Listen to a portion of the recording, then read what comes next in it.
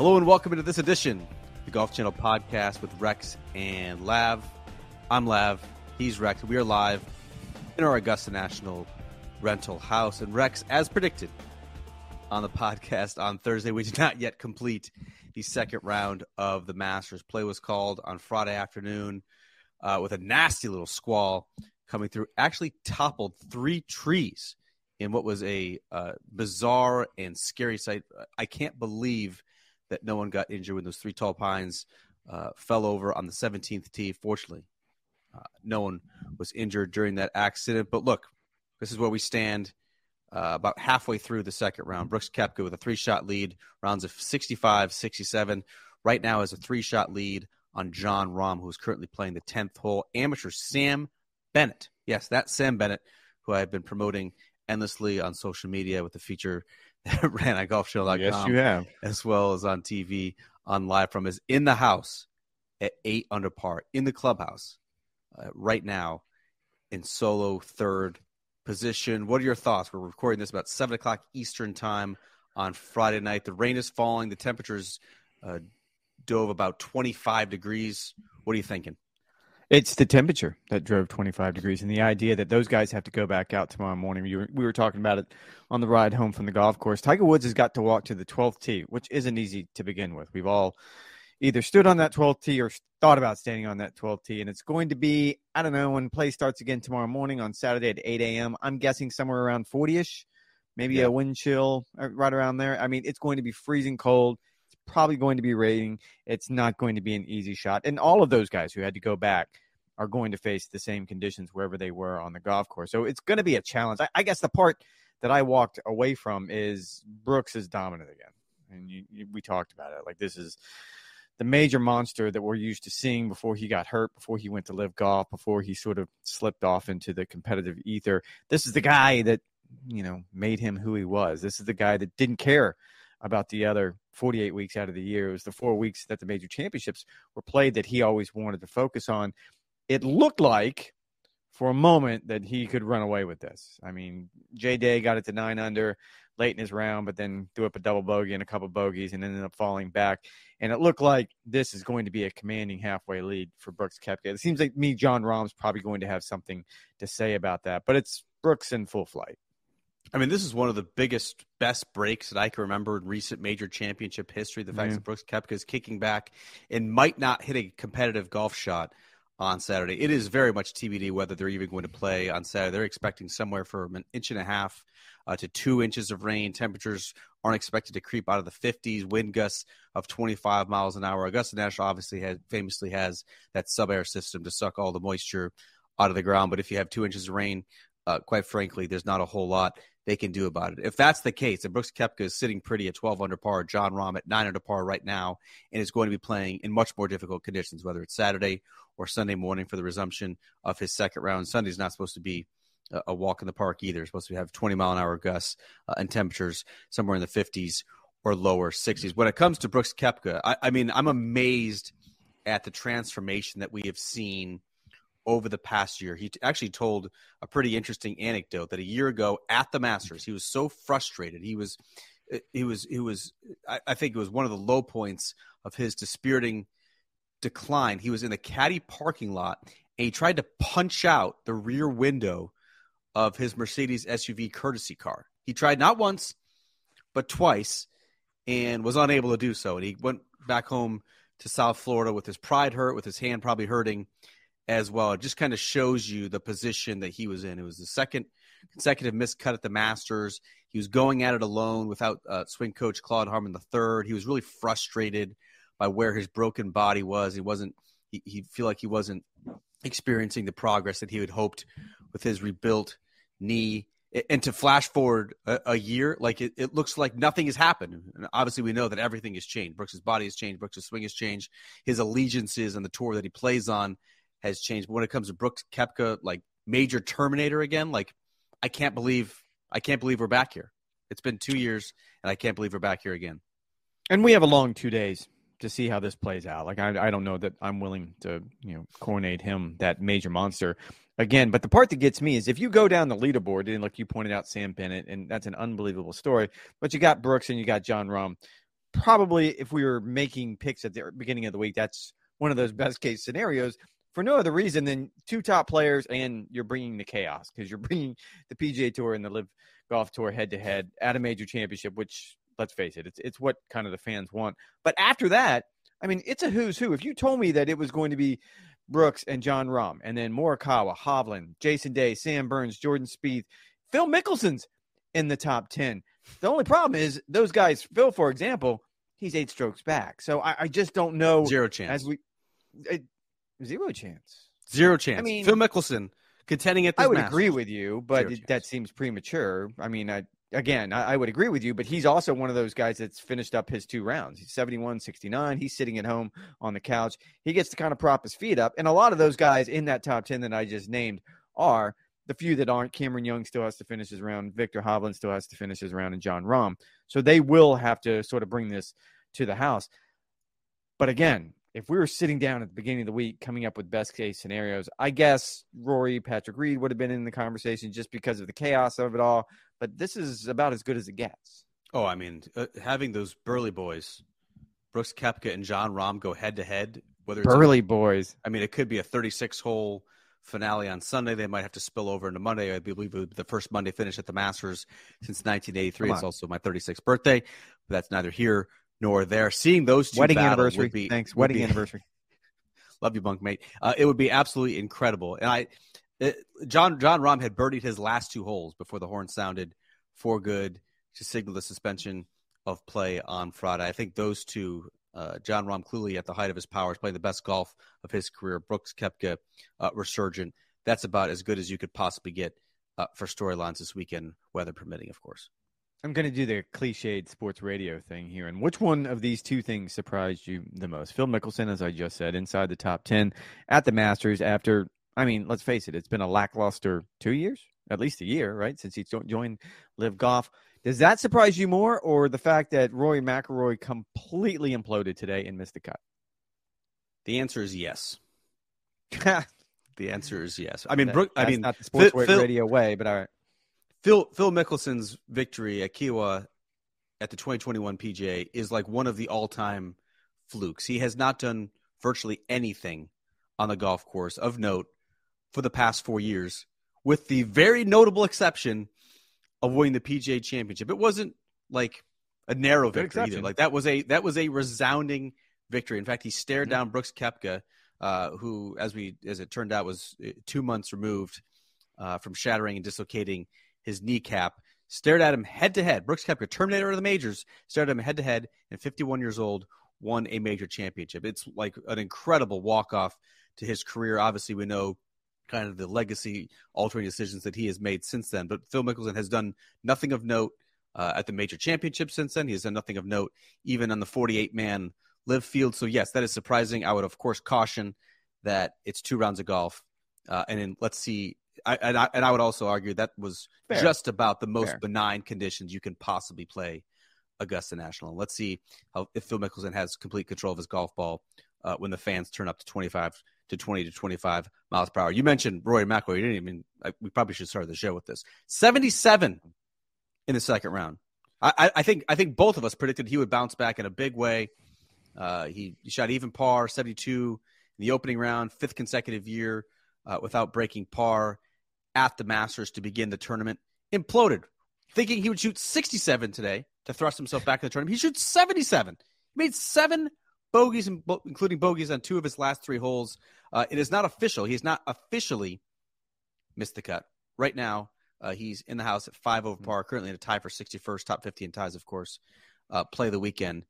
But it is highly unlikely, to say the least, that he'll be able to. Well, it's going to be difficult, so you're right. Things could go backwards. I guess that's being fair. You're right. It could go backwards. That seems highly unlikely. And I do want to clean this up from last night's podcast because I did have a chance to think about it. This is, and I will grant you, arguably, the most important round of Rory McIlroy's year. I think that's probably a better way of saying it. I probably exaggerated it last night. And for all the reasons I said last night, though. I mean, because if you look at what he was doing Thursday, we all know what his record is, just getting out of the gates at Augusta National. If he is going to have any chance at all, he's going to have to shoot something under par. We've seen this time and time again. And when he stumbled on day 1 I think I was surprised. When he did what he did today, as you pointed out, I was shocked because he crashed.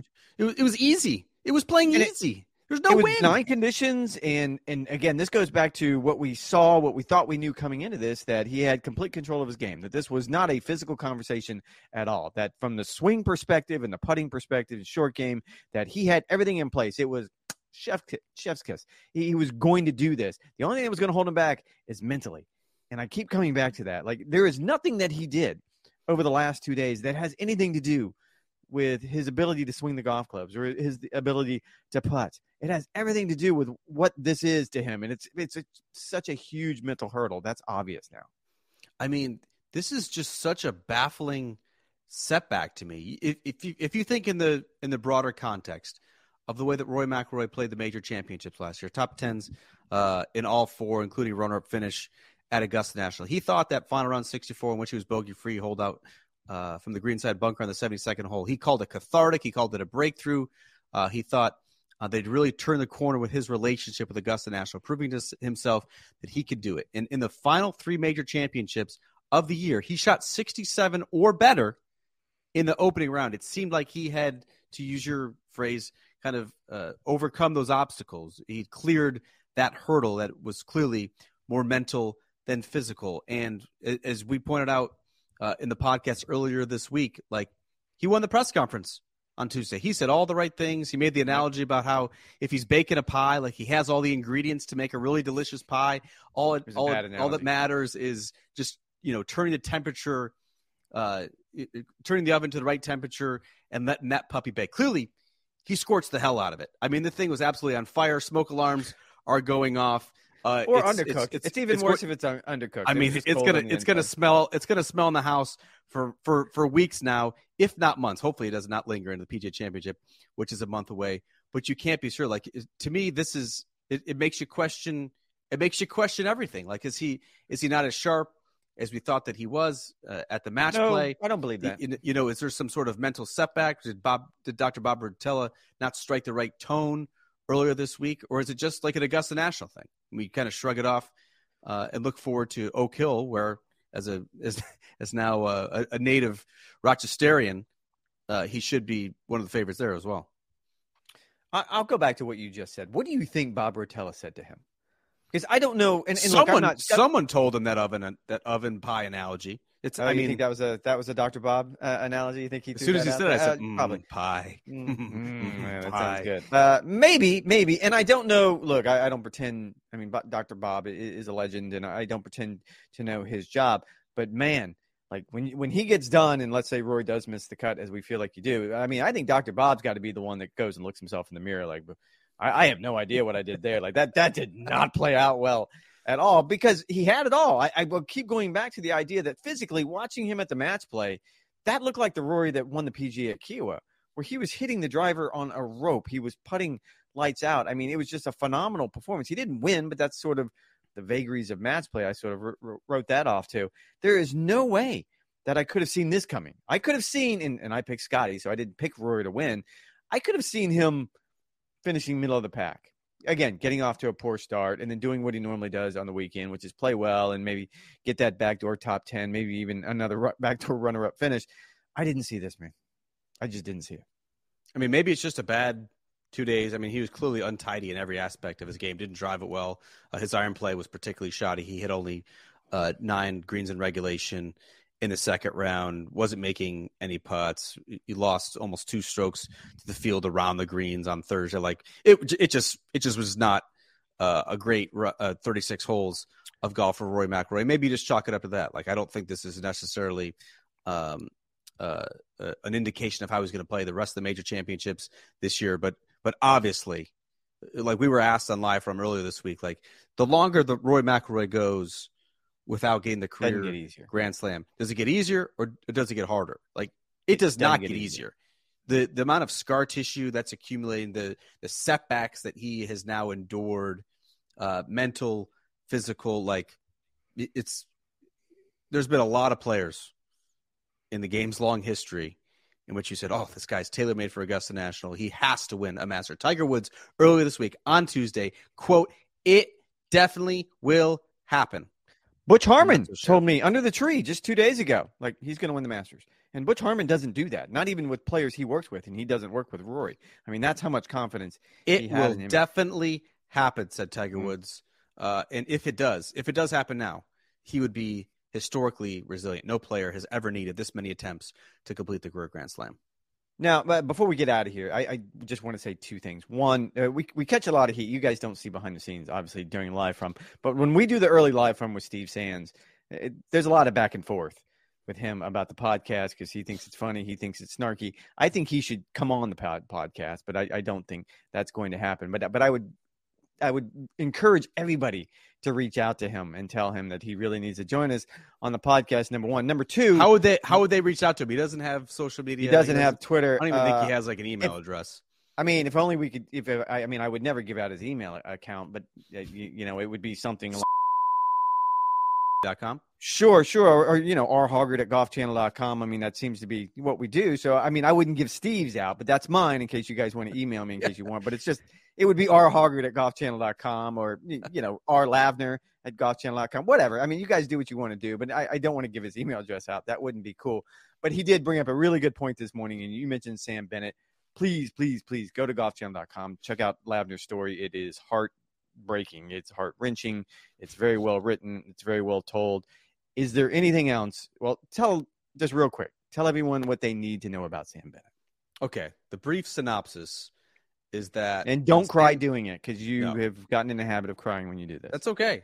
I'm very in touch with my emotions. When Sam Bennett's father was 45, he was diagnosed with early onset Alzheimer's. That is an exceedingly early age to be diagnosed with what is an incurable disease, a fraction of 1%. And his trials, his tribulations, his 8-year slide, mentally and physically declining, obviously threw a huge wrench in his family's plans.